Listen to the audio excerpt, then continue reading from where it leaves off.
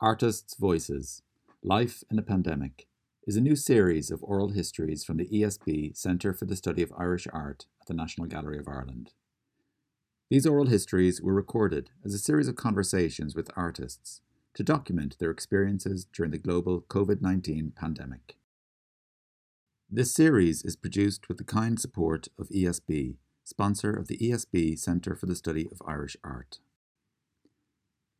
This episode of Artists' Voices, Life in a Pandemic features artist Mairead O'hEocha in conversation from her home in Dublin City on Friday, 22nd of May 2020. Born in Dublin, Mairead O'hEocha lives and works in Dublin city centre. She is a painter who works primarily in oil, while also producing a small number of works in watercolour and more recently ink on paper. She practices a conceptual approach to painting, focusing on sets of seemingly unremarkable and disparate cultural sources that allow her to explore form, colour, gesture and composition in her paintings, while reflecting on deeper aspects of human nature. Her most recent series focuses on the exhibits, or stuffed animals, at Dublin's Natural History Museum. These paintings speak to her interests in humans' relationship to other species and the wider history, politics and ethics of representation and display of non-human species. Her painting Orangutan, Natural History Museum, was acquired by the National Gallery of Ireland in 2020. Mairead generously agreed to talk about her life and work as an artist during the COVID-19 pandemic. Hello Mairead. We spoke a few years ago when you were working on a series of flower paintings, and I was interested by your description of your painting process at that time and the exploration of your subject as a learning experience. It was painting as learning, you said. Over the last year, you've been completing a new series of works focusing on the exhibits or the stuffed animals at Dublin's Natural History Museum, a place known for its Victorian interior and antique display cabinets, as much as for the animal specimens in its collection. Could you describe what drew you to this site as a source for subject matter for your new paintings and this process of personal learning that you once described? Okay, well, the Dead Zoo is a really popular subject for artists, and I actually live near the museum, so I used to pass it and think how much I'd like to work there if I could find a way. So the space itself, it's visually, it's very compelling, but it's also optically, it's like an assault. The subject is just really quite complex. I mean, there's the crazy theatre of life and death. There's the grand folly of the colonial trophy cabinets, the space itself, the jumble of wild animals. So I just set about going in there and making pencil drawings on the spot for a few months, and then I go to the studio and I'd make sketches. So generally what I'll do is, while I have some kind of intention, I allow unconscious input to surface. So actually the work was conducted over a long period, possibly of maybe more than two and a half years. So I was saying about animals, and you know, in the story of art, they take central position, you know, if you consider cave paintings. And I was thinking about how I could make this relevant in terms of my own approach. So you're right in that I'm interested in looking at painting as a method of learning, and I see painting as quite a prismatic exercise in that it refracts so many things. It refracts, as well as the subject, the history of painting itself, and this is all done through the making of the painting. So when I was making these works, I was looking at people like Delacroix, and I was also thinking about how the principle of camouflage, if you study it, is that the silhouette of an animal is concealed by the trick of the markings. And when I was approaching the paintings, I was thinking about this, and really there's a correlation between the concept and painting of figure-ground relationship. So all of these things, I suppose, came in and out of this particular body of work. But I was also thinking about, I suppose, the disconnect we have with the material disconnect we have and the kind of sliding windows sensation, we're always at one remove in terms of how we experience, the animal kingdom. So yeah, I mean, for me, painting is like an opportunity to re-scramble the codes of historic painting into a contemporary register. I suppose I'm interested in how we represent nature, and really I think it reveals more about us, our vanities and fears, than it does about nature or the animal kingdom. And what was your experience of working in the museum environment, looking and observing, sketching, while being surrounded by these specimens of living creatures? Yeah, I mean, it's a cemetery, isn't it? It's a cemetery of fur and skeletons. And in reading around the subject, I was struck by the coining of a phrase of odorama, that there's a smell. So it's like a different sensory system to the visual. But it's very calming, and it's, a library and a cemetery at the same time. The paintings you made of these displays include a variety of animals, including bats, monkeys, apes, a mountain goat, and different birds. How did you select your specific subjects? Or why did certain animals draw your attention? It was a trade-off, really. I mean, all the animals in the end are. There's no animal that exists that isn't interesting. So I guess the animals that made it through in terms of the exhibition are those that lent themselves to the ideas that were being played out in the studio. So that would include the lighting and the complex lighting systems within that space. Brought certain technical challenges, but also lent themselves to this idea of camouflage and animals receding and reappearing in space. I'm interested in this relationship you're suggesting between camouflage and the animal's evolutionary relationship and adaptation to its environment to the process of painting in a formal sense. It could be seen as a relationship between form that is also echoed perhaps in the process of taxidermy and the preparation of the animal for display in the museum. Is that something that a relationship that you could talk a little bit more about? Yeah, I mean, it goes back to this idea of how we represent nature, and it's really always represented in our own eyes and our own understanding of the world. But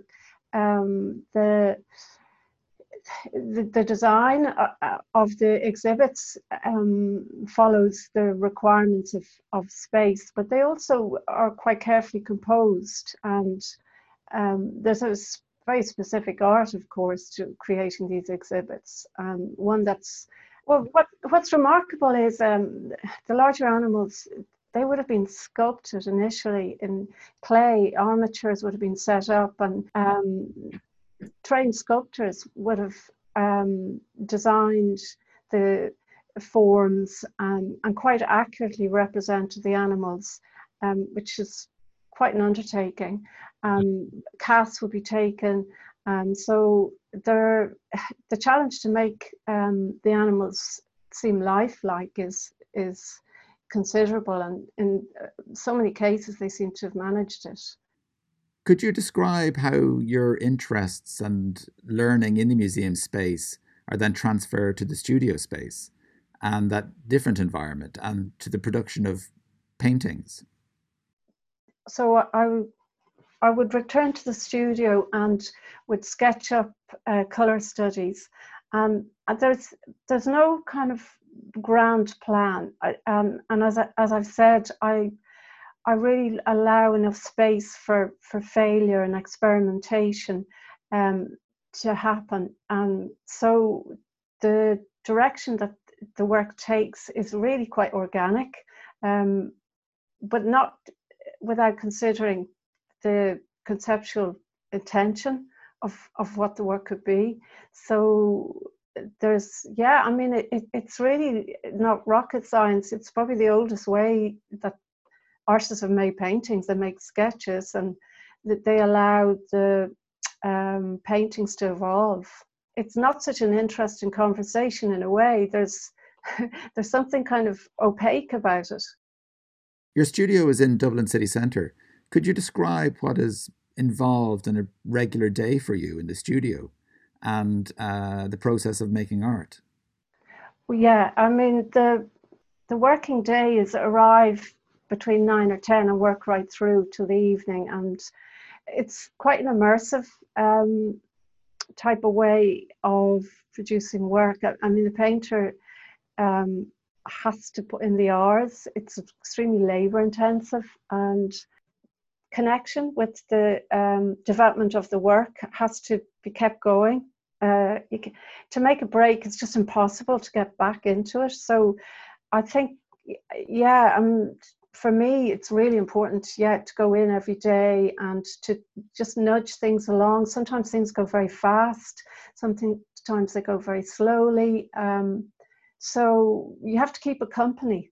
So I would have several works on the go at the same time, and I would also have lots of dead ends and side roads, which I quite enjoy. I find the studio is best for making work, and I'd find other time and spaces to do reading. Our relationship as humans to our environment and other animals has perhaps a particular resonance with people at the moment due to our heightened awareness of the COVID-19 virus, which of course emerged from another species originally. While you started this work before COVID-19, I expect it will be difficult to look at these paintings now and not think about the wider issues relating to our current relationship with other life forms with which we share this planet and how we engage with them. Well, yeah, it's funny how so many artworks have suddenly taken on significances in the current situation. Yeah. Well, yeah, I have been thinking a lot about it. I mean, clearly we've been at a critical tipping point for some time now, and I just hope that this horrible reality will give us a chance to press pause in the frenzied race to destroy the planet. But the Extinction Rebellion were staging protests just outside the museum over the last maybe year and a half, and I was conscious of that, but I think there's a coincidence in terms of the timing of this. For me, I would make work that wasn't very pointed in terms of a political statement.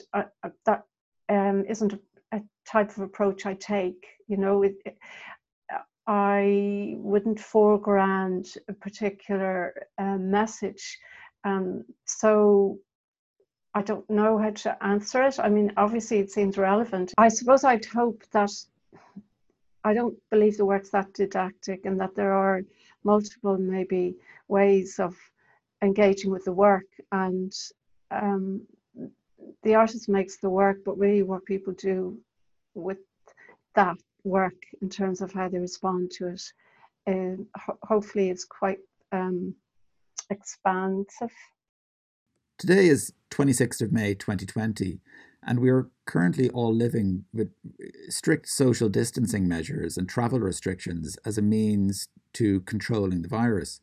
How has this new way of living that we found ourselves in affected your ability to work as an artist, or how are you making work?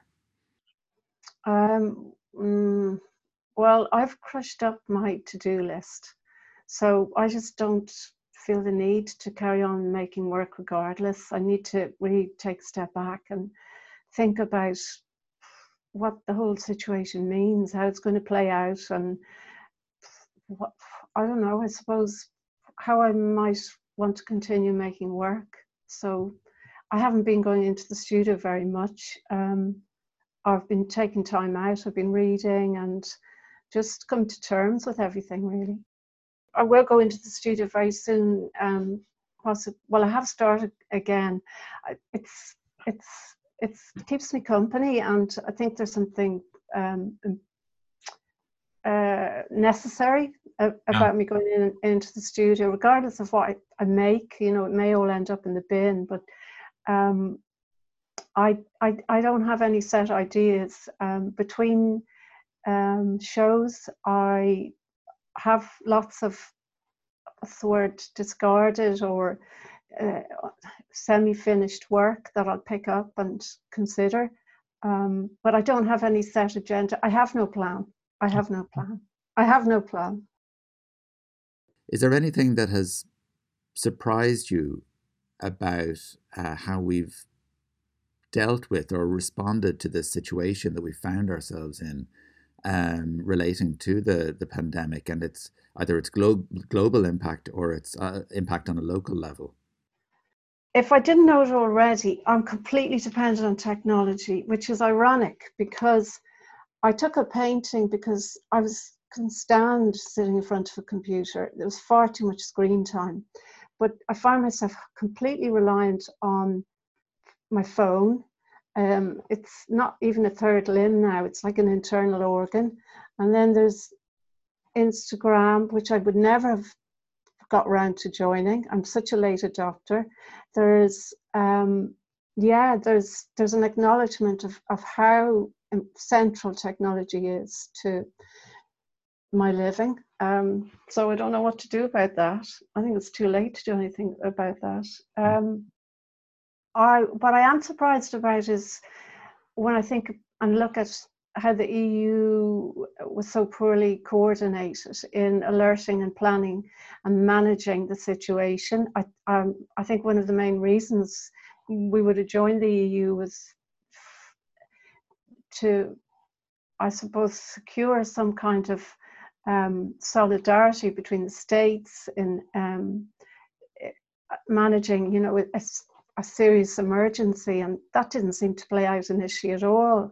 So that really surprised me. Maybe it shouldn't have.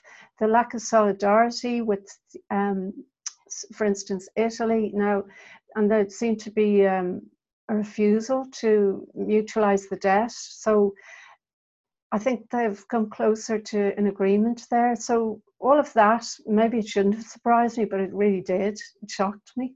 Mm. So on a positive note, I think whatever you say about the politics of Leo Varadkar, I think as a medic, he understood how the spread of the virus was going to play out. And he early on just didn't need explaining. He just took quite, I think, decisive action. If you consider the very confused policies, the lack of coherence in places like America and the UK. So that was good. And the COVID payment, I think that was swiftly implemented. And okay, maybe everybody didn't get it, but I do think there was quite a genuine attempt to stop people falling over a cliff financially. So those kind of things. If I could ask one final question, it's obviously a very difficult and traumatic and uncertain time for many people at the moment. That where do you personally find or see hope for the future, and both in terms of where we might be and also what we might take with us from this experience or that you've learned from this experience? Well, I live in the city and the city's transformed. I mean, it's so much more pleasant. The traffic's gone, the daily grind and the tyranny of purpose seems to have faded. Remarkable to see the amount of people that have taken up running and cycling and jogging. I don't know, I was thinking maybe this is what Dublin was like in the 1930s. Obviously there aren't many horses around. We could improve it with a few more horses. Yeah, well, we've all been pushed back into the corners of our lives, and that's a strange experience. But really, realistically, I wouldn't hold my breath. I just think there's a mortifying lack of responsibility for the damage we're doing to the planet. So I think it's naive to hope for a new world order, but we are running out of time, and I'd really hope we could figure out some more responsible ways for society to continue. And if we can't save ourselves, maybe could we save animals at least? This conversation with artist Mairead O'hEocha from her home in Dublin was recorded on the 22nd of May 2020 through a video call with Donal Maguire, curator of the ESB Centre for the Study of Irish Art at the National Gallery of Ireland.